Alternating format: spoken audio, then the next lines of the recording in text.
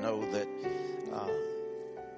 tonight I ask you to come, and you have come at just my request, not really knowing what we're doing. Just know that I've challenged you that if you want to hear the heart of the Father, if you want to see what the New Testament church looks like, if you want to know what we're moving into in the future, I wanted you to be here tonight. And so thank you for being here with us on tonight.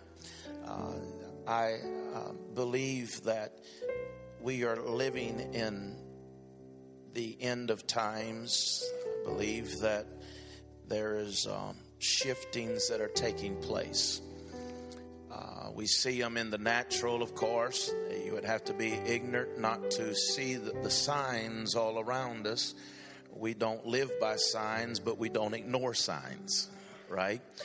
But I also have an understanding that in these last days that it isn't just going to be troubled times, but it's going to be good. I told the staff the other day that however this thing winds up, it's going to be good for the church. It's going to be good for the church. And so, and I have shared with you, and I hope that you've heard my heart, that I've expressed some of my heart in my preaching and messages, but these are shifting times, they're changing times, and in pastoring it is difficult to maneuver through all of that and trying to hear the heart of God, and also being relevant but not being just faddish, because fads come and they go. But we have to be relevant to touch people where they are. So tonight, what I say to you, there are many things that God has put in my spirit, but this is just one of those pieces. And we are going into this fall blaze. We're going to see some great things. We asked God at the beginning of the year, those who are here for prayer time, we asked God for 200 people to be saved this year, and we have about 98 of them so far. And so that means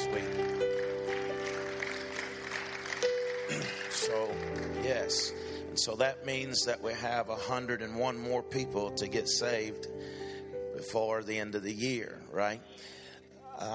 But here's my concern in my heart, and this is why we're here tonight, is that the Great Commission is not to go win souls. The Great Commission is to make disciples. And my concern for the American church, and my concern as whole as pastoring these years now, is that we get a lot of folks saved, but we don't have any discipleship. People are not coming into the fullness of the measure. They're not coming in. You know, he said that we are to raise up spiritual sons and daughters. We are to develop people, and then there isn't a whole lot of that going on. And someone told me one time, individual that we had in to kind of look at things and help us out. I don't know if it was supposed to be a compliment or if it was supposed to be something negative, but he told me, he said, "You ain't the brightest man I've ever met." But he said, "I'll give you this." He said, you've learned how to put people around you in your weak places. And I don't know if that's a compliment or not. But what I do know is this. I know that God hasn't called any one person to build a church, but he's called a team to build a church. And not even just to build a church, but to build his kingdom. And so with that in mind, and with that being said, I've asked Debbie Rome to come and to speak to us tonight about discipleship. Most of the guest speakers that I have come to this place and to minister to us are out of relationship. I believe I am a believer in relationship. But the Bible doesn't tell us that you shall know a person by their gifts. He said you shall know them by the fruit. And Debbie didn't even know that I knew her, but I've watched from afar and a distance. She's from St. Louis, Missouri. And she has been there at Twin Rivers Worship Center. And when she went there, there was no discipleship to speak of as far as the level that we desire to have, and that church desires to have, and that's the reason why she was hired. But she has the gifts that God has given her has enabled her to develop strong discipleships into that church, and so it's become a part of their DNA. And so that's what I desire. That's what I desire. And so I believe we have a great church. I believe that God is blessing us. We're getting people saved. But I don't want to preach and don't want to take her time tonight, but I am convinced, if I haven't convinced you yet, I am convinced, Richard, that there is more than a revival, but there's a great awakening coming. And the church has to raise up the disciples so that we can be able to take care of the harvest that's about to come in. Amen. Now, don't think for 1 minute that ICE is planning on staying in Iraq and Saudi Arabia. They've got a highway into United States of America. And we've got to have strong people that know their God.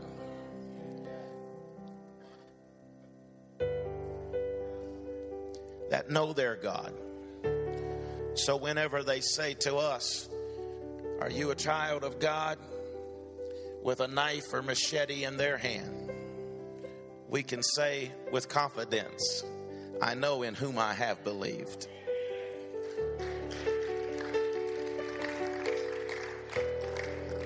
So that's what I desire. That's what I'm believing God for. And so I've asked Debbie to come, not out of our relationship, but out of the fruit that I've seen in her life and in her ministry.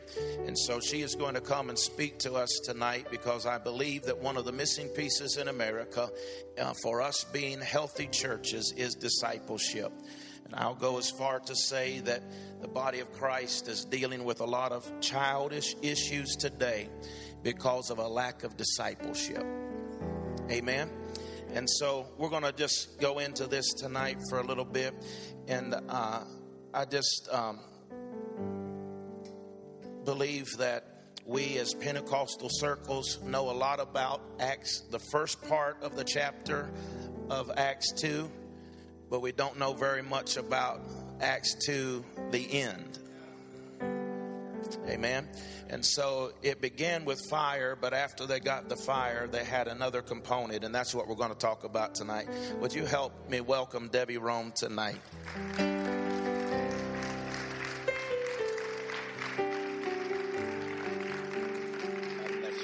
God bless you. Thank you, Pastor. Well, it's good to be in West Virginia. Praise the Lord. You all are some of the friendliest people I have ever met. And I mean that. I mean that. I was telling this sister I was sitting next to her, I said, you guys are some of the friendliest people I've ever met. And so you have made us so welcome here. And I'll tell you, you guys are being positioned for greatness. You really are. You're just scratching the surface. And I'll tell you this much, in talking with Pastor today, talking with Stacy, I'll tell you that when a church leadership has a heart to take the people higher, and it's not about numbers, but it's about people really being set free and on fire for God, God will add to this church. That is when they will start coming. And Pastor said something so critical, and it's this, that when you get something in place is when he will send them. How many of you know God's not going to send people to us until we're ready for them? And so it's about getting ready, and it's about being on assignment for the Lord. So I just want to ask you to think tonight, are you ready to be on assignment for the Lord? To be on assignment for the King? I want to open with prayer tonight. As you heard Pastor say, we're from St. Louis. We have a lot of turmoil going on in St. Louis, as you've seen on the news. We need to pray for our city. We need to pray for all of our cities. But we have Christians right now in the Middle East that have been on a mountain for almost 2 weeks without food that are being persecuted and being killed for their faith. And we would be amiss if we gathered as a body and we didn't lift them up. So let's pray right now. Father God, Lord, I thank you that you are strengthening our brothers and sisters in the Middle East, Lord. God, our brothers and sisters all over this nation that are being persecuted for their faith, that guns are being held to their head. God, there's machetes being held to their necks. God, their children are being massacred in front of them. Give them strength, Jesus. God, just like the martyr Stephen, let them lift their eyes up and see you, Jesus, standing at the right hand of the Father, and give them confidence, God, in whom it is they serve. And Lord, I thank you that they would have bravery and courage, that they would be strengthened in the Spirit. And God, right now, I thank you that you're just flowing across our cities, Lord. I thank you that where there's unrest in St. Louis and other cities across America, God, that you are saying, peace, peace, be still. And Lord, thank you that you have us on assignment and that we're your ambassadors. And Lord, we thank you for the people of God tonight. God, protect us. But God, more than anything, grow us up in you, Lord, so that we're ready for anything. In Jesus' name, amen. If any of you have ever read the book of The Lion, the Witch, and the Wardrobe, or now we call it Chronicles of Narnia, you remember when Narnia came out, there was a scene in that movie or a part in that book where Lucy had not seen Aslan for quite a while. It had been a few years. And when she saw him again, she said, "You're bigger." And his comment to her was, "Well, that's because you're older, little one." And she said, "Not because you're older." And he said, "No, I'm not. But every year you grow, you will find me bigger."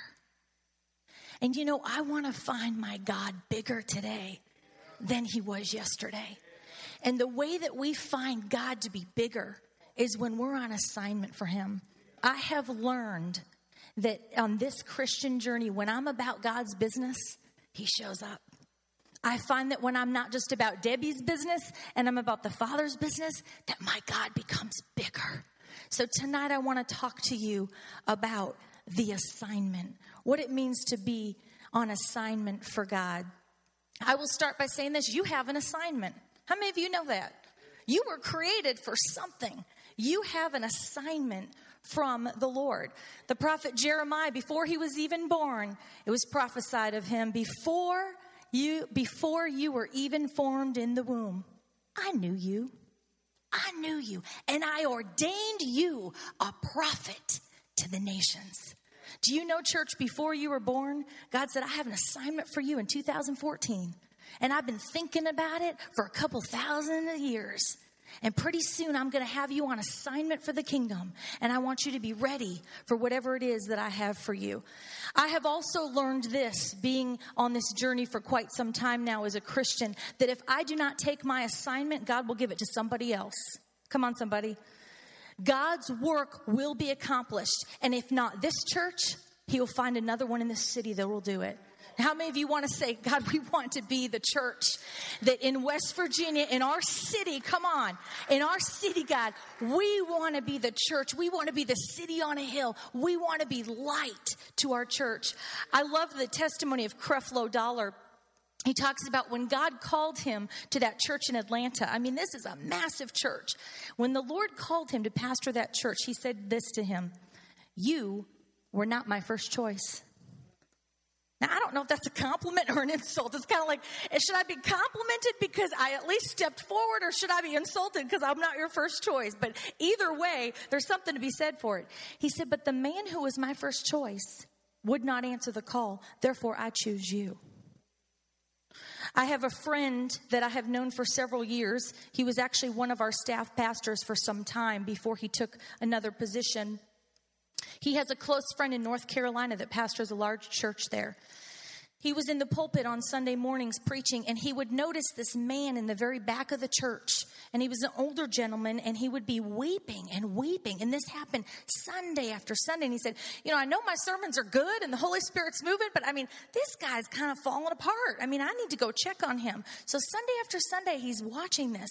So finally, after service one day, he went back and spoke to me. He said, you know, sir, I've seen you here a couple times, and, you know, are you okay? I just can tell that there's something going on with you. And in that man's hand, he had rolled up some plans. And there were plans for a building. And he unrolled those plans and he said, God called me over 10 years ago to plant this church in this city. And I didn't believe it could be done. And I didn't do it. And I am sitting in the exact tabernacle that God told me to build. And when he showed him the plans for the church, it was exactly the church that they had built. God called that man, and because that man did not answer, he raised up another. Church, I don't want to miss my assignment for God. We're on assignment for the Lord. Amen. Amen. If you look at the words of Jesus, if you were to actually just do a word study and look at just the words of Jesus in red, here's kind of the two categories that you would find. You're going to find the words that Jesus speaks about how we should be. In other words, I'd call that the fruit of the Spirit or your character. In other words, love one another, forgive one another, bear with one another. You know, it's one thing to love people, but to bear with them, I mean, that takes some real sacrifice. It's like you got to really put up with some stuff. But then he also talks about bearing fruit. See, there's fruit of the Spirit. That's how I need to be. But then this bearing fruit is what I need to be doing. Or in other words, my mission or my assignment, my God-given talents, my God-given assignments. And so tonight we're going to really talk about the second part, which is, are you bearing fruit? I love the Message translation of Hebrews 12 and 13, because it says this: don't sit around on your hands. No more dragging your feet. Clear the path for long-distance runners, so no one will trip and fall, so no one will step in a hole and sprain an ankle. Help each other out and run for it. Can I tell you that in the Church of America today, we are not helping each other out like I believe Jesus intended. We have so much going on in our own lives. We're dealing with so much with us that we're really not out being the disciples that Jesus wants us to be. And he says, you know what, guys? If you would just help each other out, you could all run for it together. And so we need to be about the Father's business and be clearing the path for long-distance runners. They did a research study, and they wanted to find out who were the loneliest people in the world. And do you know they found Americans, with as many people as we have, with as much stuff as we have, with as many stores as we have, they found Americans are the loneliest people in the world. That blew me away. And do you know why that is? We have fallen into a materialism trap. And the church is no different than the rest of America. What was once front porches is now back decks. Come on, somebody. What was once sitting on the rocking chairs and drinking lemonade and knowing all the kids in their neighborhood is now private fences. When my husband and I were looking to get a house, I'll tell you that the number one thing we were looking for was privacy. And I remember even saying this. I said, I just don't want to have to see my neighbors. I don't want them to see me. I mean, isn't that weird that we think that way? You know, I just want to be private. I don't want to be outside and them looking at me.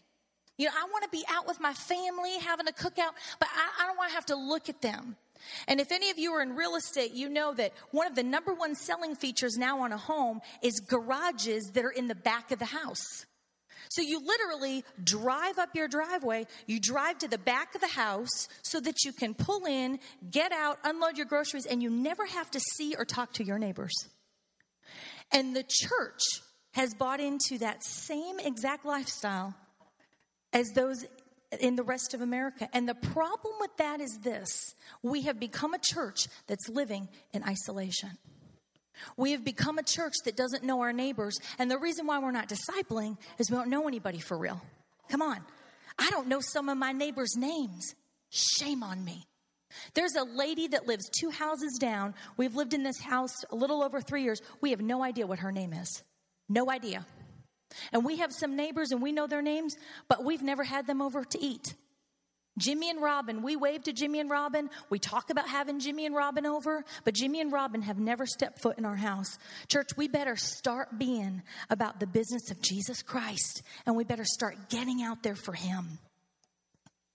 It's going to be sacrifice for us to bear fruit. See, bearing fruit means that I have to prune me and my vine in order for fruit to come. that means I'm going to have to sacrifice something for some fruit to come from my branch. And I love the amplified version of this scripture in Luke 9:23.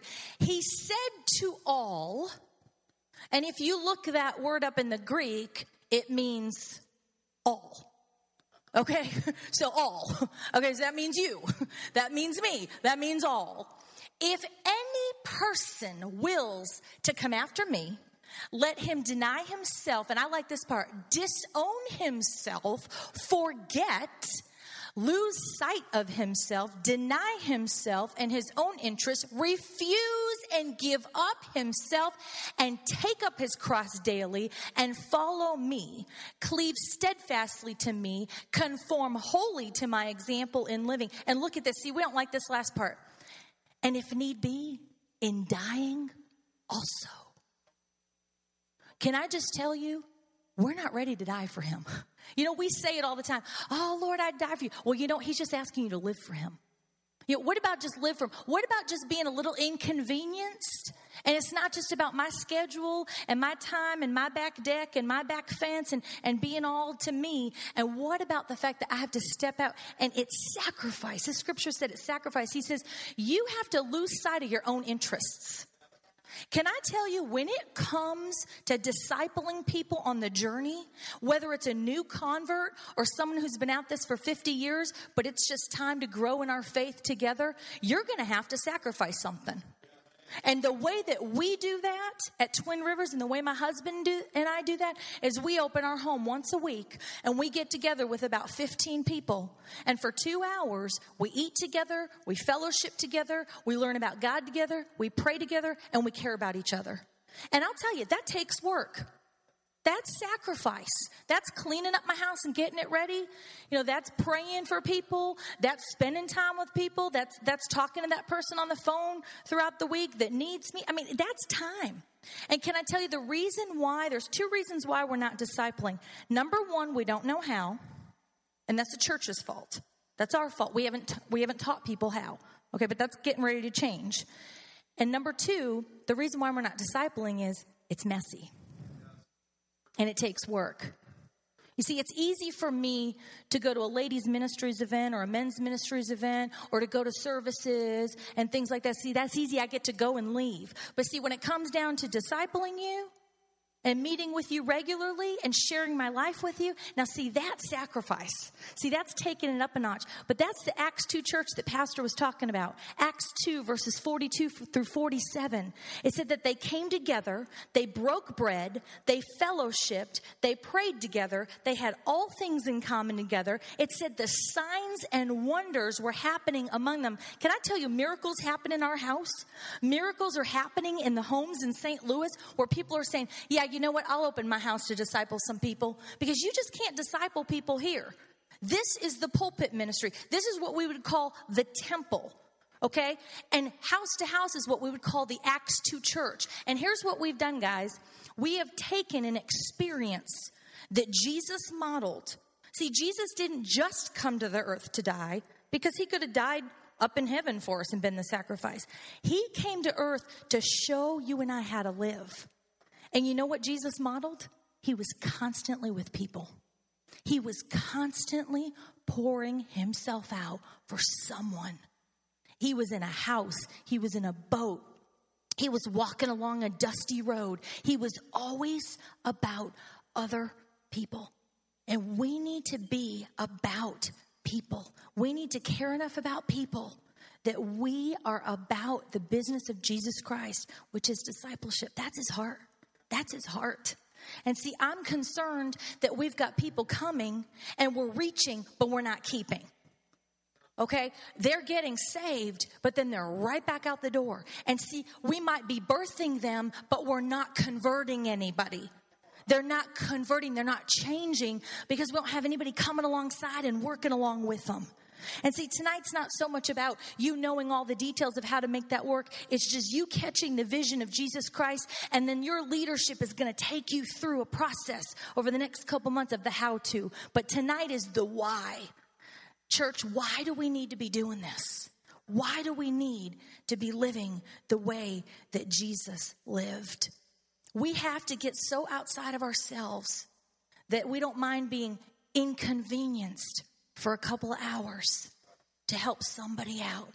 And I'll tell you, when you're on assignment for God in that way, and you're willing to disciple and be discipled yourself, because I'll tell you what, I'm on a journey. When I'm 95, I want to still be learning and be discipled. When I'm 95, I still want to be in somebody's house, mine or someone else's, looking at the Word of God and changing. You see, we need the temple because we need the shepherd to cast the vision. And see, he's keeping an eye on everything. He's making sure that these wolves in sheep's clothing aren't coming in and taking the sheep. And he's casting the vision for the house. But see, we need the house to disciple. See, he can't disciple from here.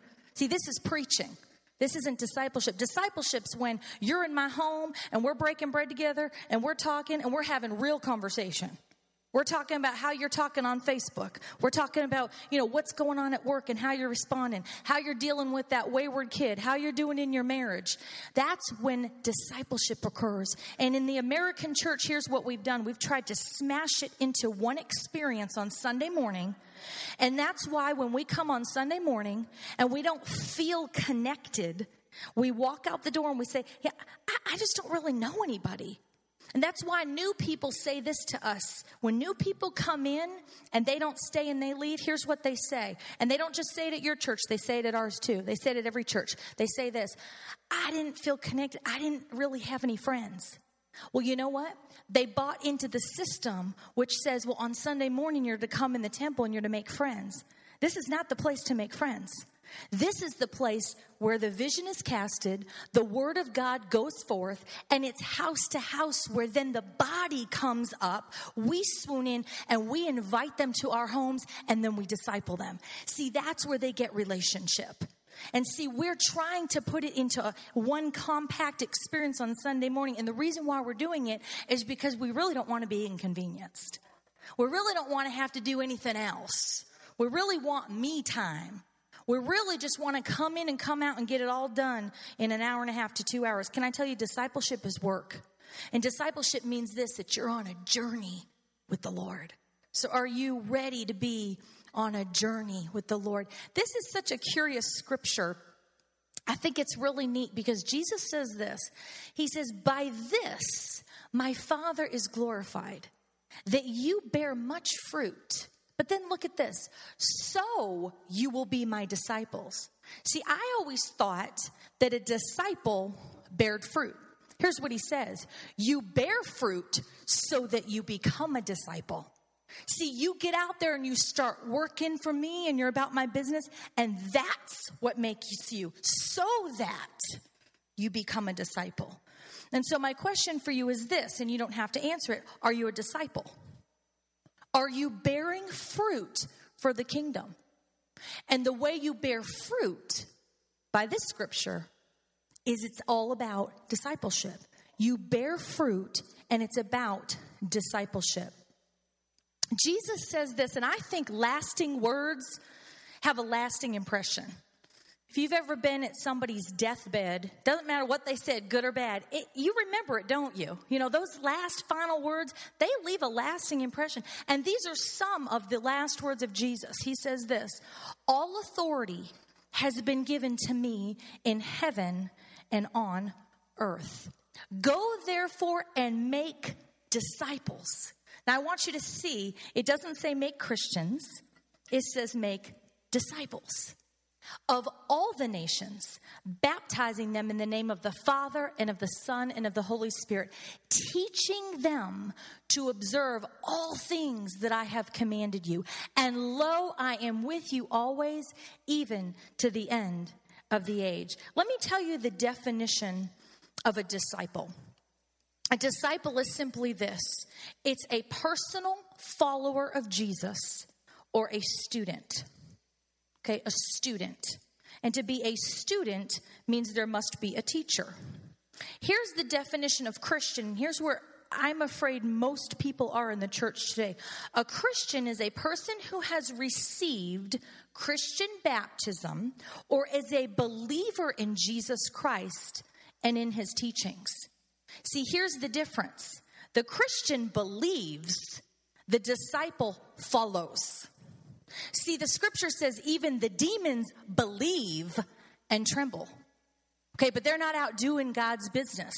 So I don't want to be in the category of a demon. I want to be doing God's business, and I want to be over here doing. I want to be following, and if I follow Jesus, then I follow what he did when he lived on earth. And what he did when he was on earth is he spent time with people. And you know, most of the time recorded in the New Testament is he spent time with 12 guys. He camped out with 12 guys for about 3.5 years, and he gave them everything that he had. And those 12 guys went forth.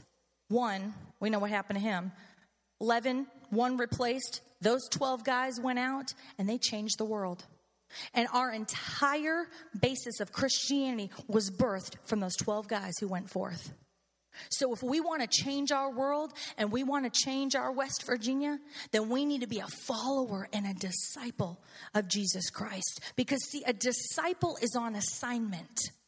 A Christian just believes. And my fear today is that in the face of adversity, if we're just Christians and we're not disciples, we're not going to be ready for persecution. We're not going to be ready for the sword. We're not going to be ready when they hold the gun to our heads. We're not going to be ready, guys. And the new people certainly aren't going to be ready if we don't work with them. We need to take time with people, and we ourselves need to be making disciples. So let's talk about this assignment of yours. And I want to help you to discover what your assignment is, because I want you to leave with a few things to be thinking about, a few tools in your tool belt, if you will, tonight.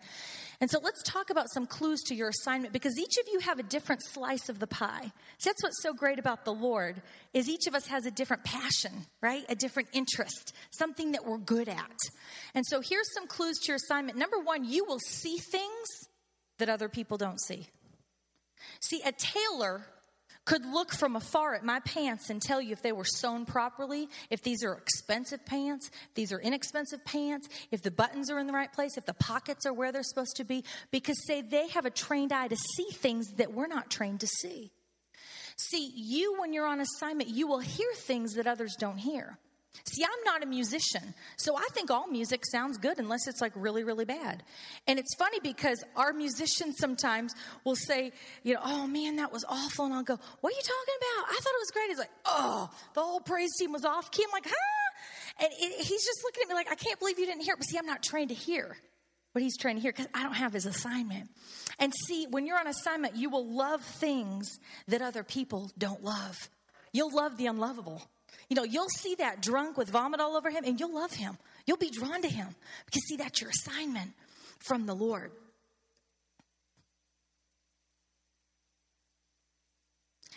One of the ways, and I'll call this the 3 Ps. One of the ways that you'll know your assignment is it's going to be something you're passionate about. God's not going to drag you to do something that you hate, like, oh, bless Lord, I pray he doesn't call me to Africa to be a missionary. I can't stand to get on an airplane. Well, don't worry about it. You're not passionate about it. That's not your assignment. What is it that you enjoy doing? Is it basketball? Is it raising children? Is it singing? Is it prayer? You know, what is it? What are you naturally good at? You know, you see these kids, and at 5 years old, they're fixing radios. You know, they're taking apart DVD players, and you're like, what in the world? They show you how to work your cell phone, for crying out loud. I mean, we don't even know how to turn them on. You give it to a 5-year-old, they know how to turn it on. And see, something that you're naturally good at is what God will use you to do. That will be your slice of the pie. And what's fulfilling for you. And also what it is that you do that bears fruit. That when you do it, fruit comes from it. So in other words, if you're a worship leader and there's not fruit coming from it and the place is dead when you sing, well, you know, maybe not so much.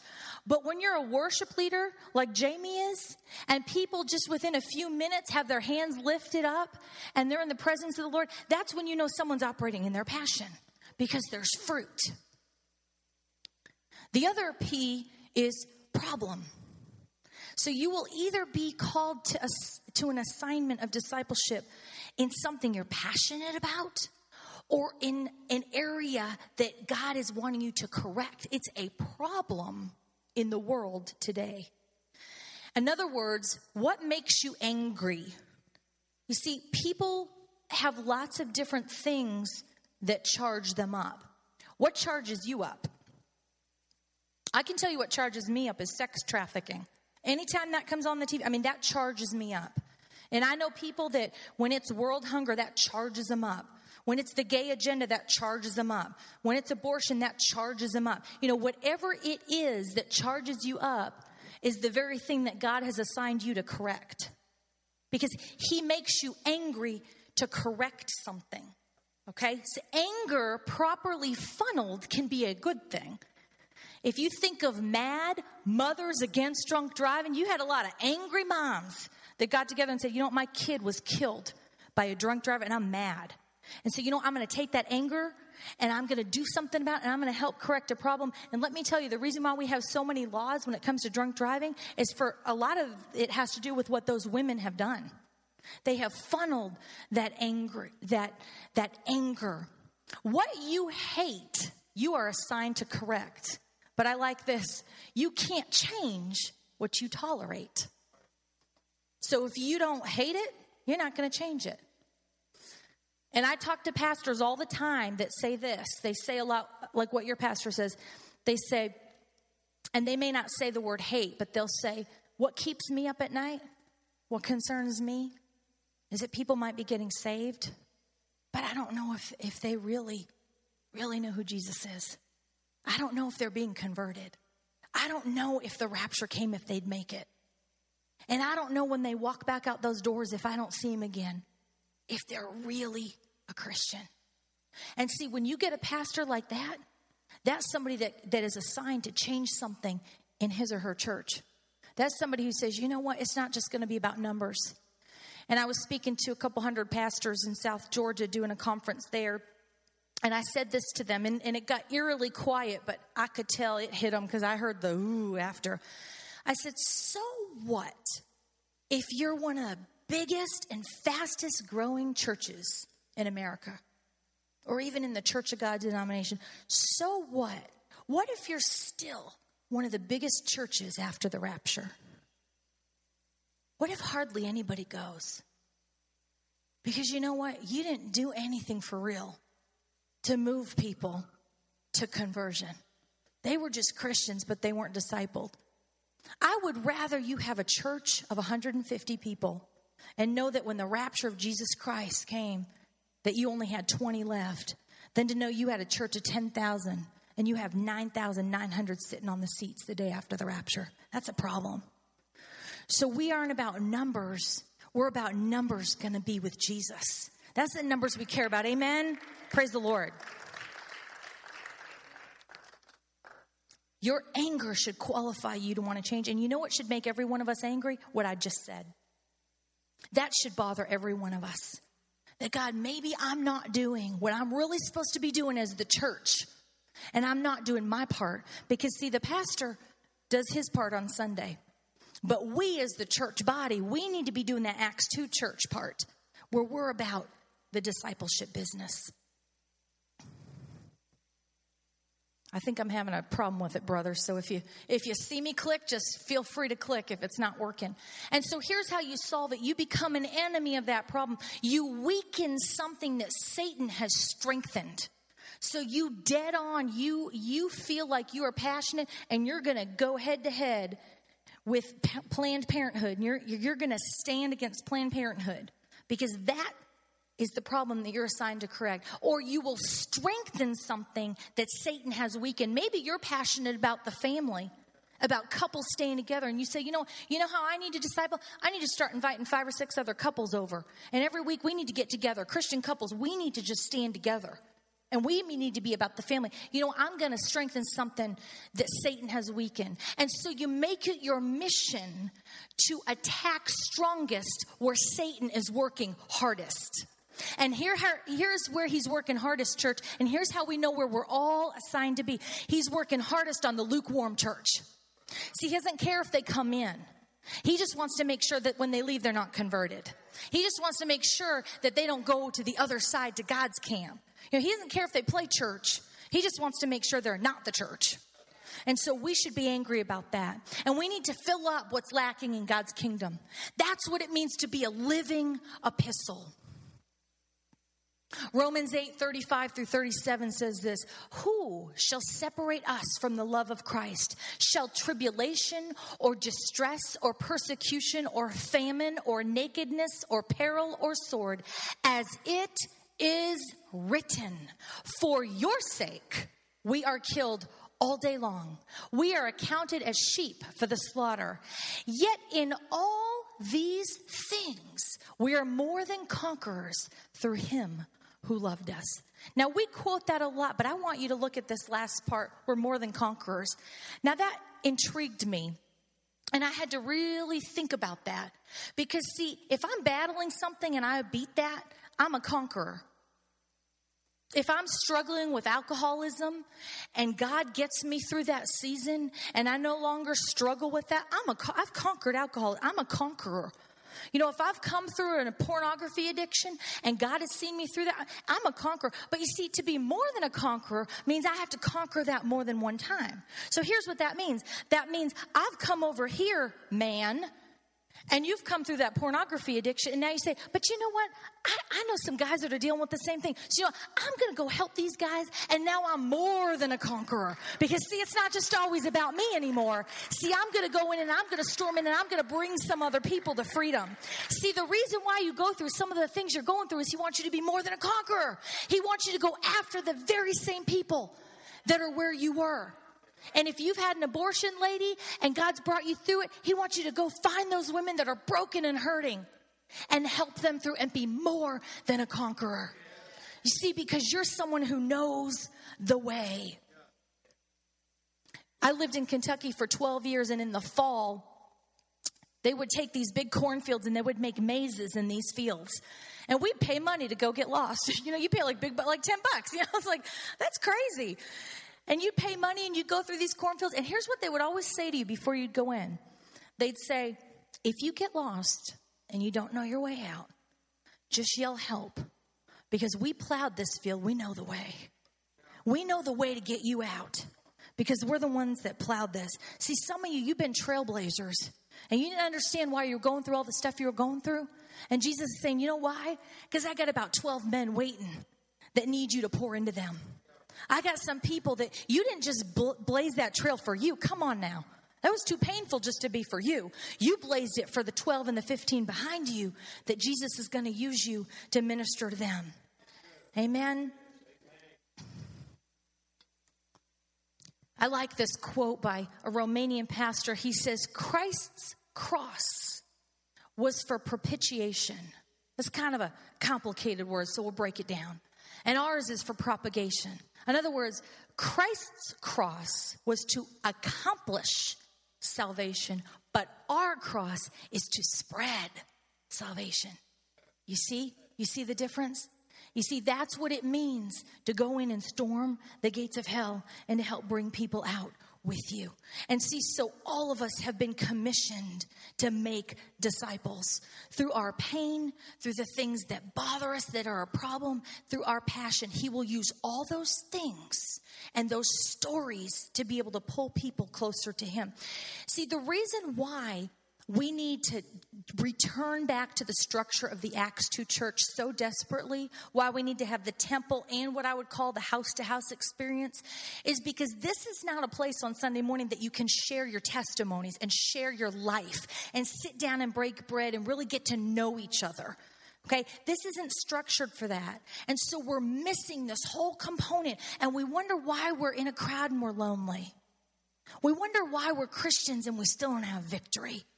See, James 5:16 says this, confess your sins or your faults, ye one to another, and pray for each other that you may be healed. Where are you going to do that?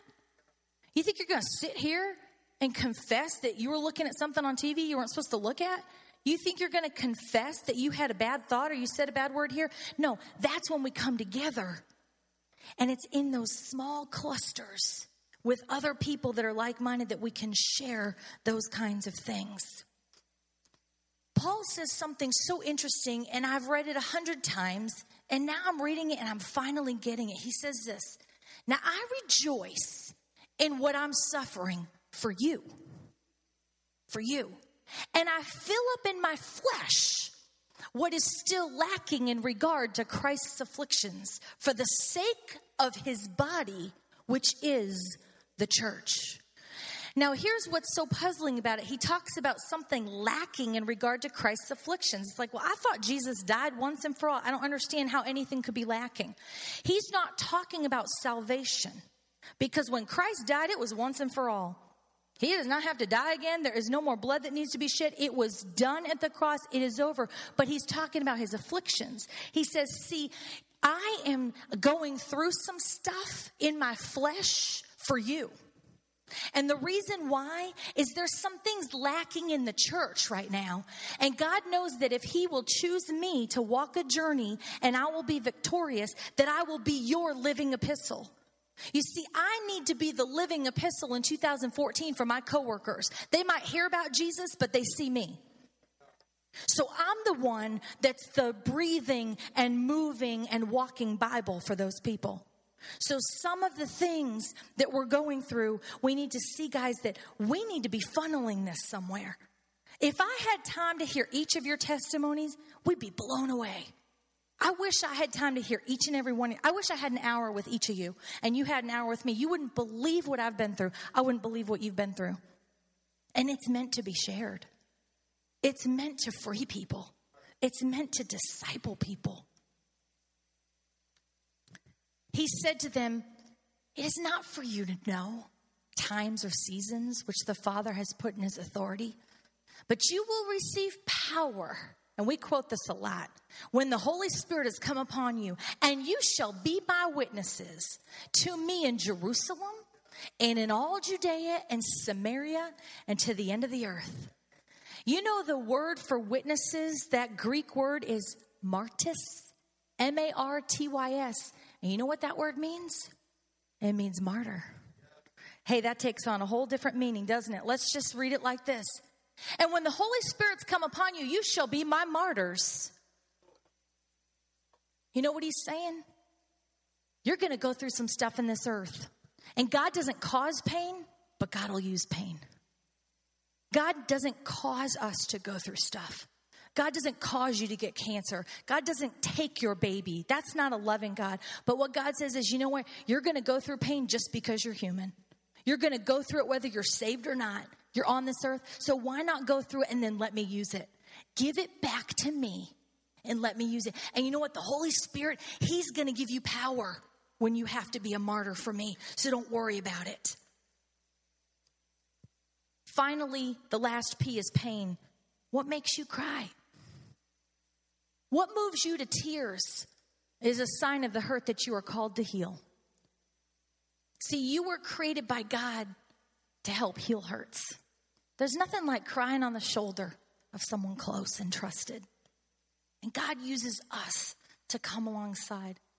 Where you hurt the most is a clue to where you heal the best. See, I was abandoned by my father. I was abused by my stepfather. And I hurt for children that are hurting.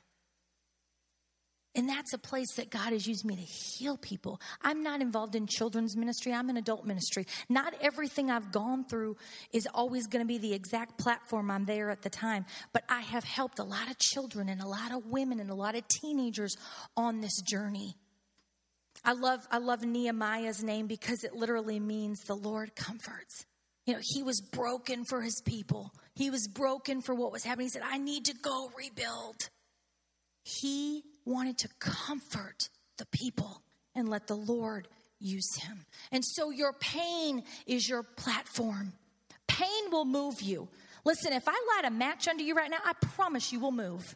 If I light it right under your tail, whoop, I mean, you will be up. Pain moves you. And see, we need to be uncomfortable enough with the Church of America today and say, we're going to be a different church. Our church in West Virginia is not going to be the average church. We're not just going to let people come in, sit on the seat and leave. No, we're going to be about the Father's business. We're going to be an Acts 2 church. We want signs and wonders to happen, not just here in the temple, but in our homes. And we're going to come alongside. And that is the heartbeat of Jesus. See, pain changes you, pain launches you, and pain will cause you to usher miracles through your hands. God will use your pain to lay hands on other people and he'll heal them. He'll heal them. Amen? So we need to know that some of the things we're going through is just simply a setup from God. And he's saying, guys, it's 2014. All that stuff you've been thinking about, all that stuff you've been going through, I have a plan. And pretty soon, you're going to be commissioned on assignment at this church to live that out for the Lord. Because God's calling you to be on assignment. If you ask the citizens of Coffee County, they will tell you exactly how their pain became their platform. In the early 1900s, in the community of Coffee County, Alabama, this is a community that they had a big crop industry of cotton. They were cotton farmers. And so that was the whole industry in the town. Everybody was a cotton farmer. Everybody had land. And this particular year in the early 1900s, the boll weevil came in and destroyed all their crops, ate all their crops up. So you can imagine if that's the entire industry in the town's in trouble. And so they were in turmoil. I mean, things are not looking good. And so they had to learn a new trade because this boll weevil liked to eat cotton. So they said, we're going to have to change up our game or we're going to starve to death. So they learned how to be peanut farmers. They weren't happy about it. They didn't want to be peanut farmers. They wanted to be cotton farmers. But they decided, you know what? The boll weevil, one thing we know about him is he hates peanuts. He doesn't like the taste. He doesn't like the smell. So they started planting peanuts. Do you know in the first year, they were so successful planting peanuts that they made 10 times as much in the first year as they had made any year that they had cotton. And they were so grateful for that time of pain or persecution, if you will, because it moved them to do something different. So much so that they erected a statue in the center of their town that is still there today. And here's what it says.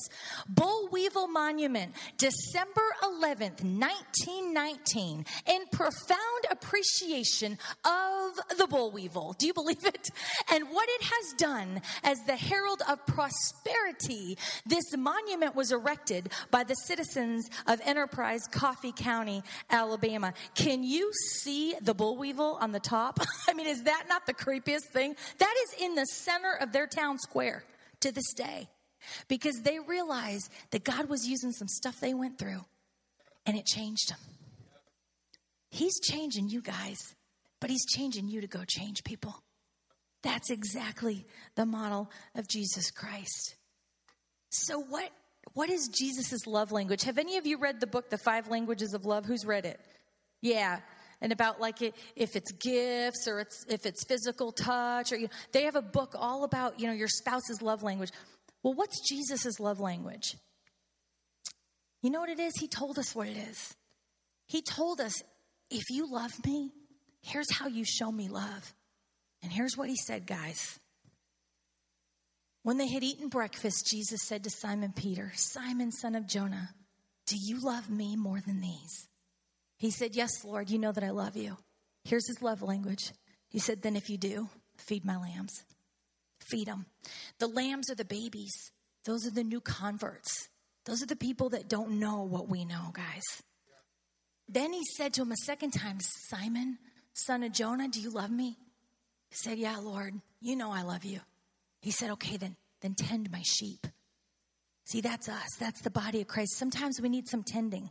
Sometimes we need to come in and cause peace because a brother and another brother are having a moment. Or two sisters are saying something they shouldn't be saying about each other. And we need to come in and we need to help tend. And we need to be peacemakers. He said, help tend the sheep. This isn't just about the shepherd. Peter, it's about you too. Peter's like us. Peter's what we would call is maybe like a church member. He's saying, I want you to help tend the sheep. This is the body of Christ. We're doing this together. And then finally he says, Simon, son of Jonah, do you love me? Peter was grieved by this. And it's cut off, so you'll just have to trust me on this. He says the third time, feed my sheep. Feed them. So see, it's not just all about feeding the baby Christians. It's about feeding the mature ones too. Sometimes we're so much about the new convert that we forget the people who've been here 20 years. who've been really the backbone of the church. You know, those of us who've been here 20, 30, 40 years that are the backbone of the church, we need discipleship too. We need to be fed. A sheep will still die. It doesn't matter if it's 60. Doesn't matter if it's a year old or 10 years old. If it doesn't have food, it'll die. It doesn't matter how long it's been a sheep. And so you, whether you're 90 or 30 or 20, you constantly need food. You constantly need feeding and tending, and you need discipleship. And so my question for you tonight is this. What if we're doing a lot of good things, but we're missing what's best? What if we have a lot of good programs going on in the church and a lot of good things in the community, but we're missing the best. We're missing the heart of Jesus, because he just said, this is how you show me that you love me. You disciple. You know, he just commissioned all of us. And my concern is this, that we've become so focused on ourselves and even our own families. And we should be about our families. And God's put us in position in our families as mothers or fathers or grandparents.